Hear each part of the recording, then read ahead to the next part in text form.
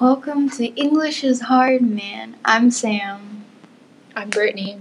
And I'm Ashley, and today we're analyzing the witches in Act 1, Scene 1 and 3 of Macbeth. The witches use a lot of alliteration in these scenes, like fog and filthy air. The repetition of the F sound is catatonic and foreshadows their ominous atmosphere. They also say things like peak and pine and sleep and shall. They both have a deep, kind of dense sound to it, and the S in the sleep and shall is kind of like a snake would make, which is alludes to Adam and Eve and the evil that tempted them.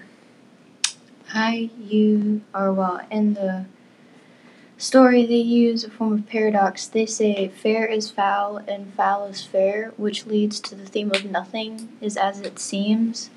And this is true because during the progression of the story, they manipulate Macbeth into thinking and doing things that he wouldn't usually think or do. And also in the scenes, they use symbols such as thunder, lightning, or rain to symbolize evil is coming, but also the three witches symbol each one,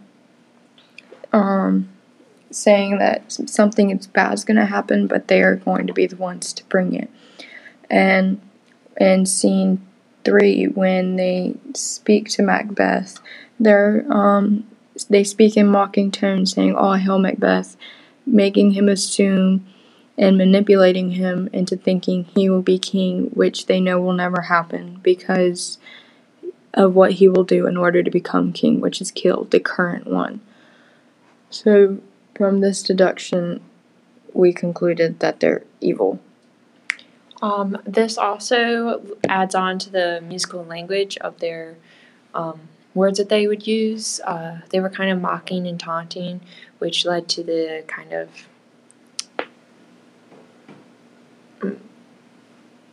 it showed how they were mischievous and trying to start trouble, which was their whole purpose because they wanted to get Macbeth in trouble. So that's all we have for today. See you next time on English is Hard, Man.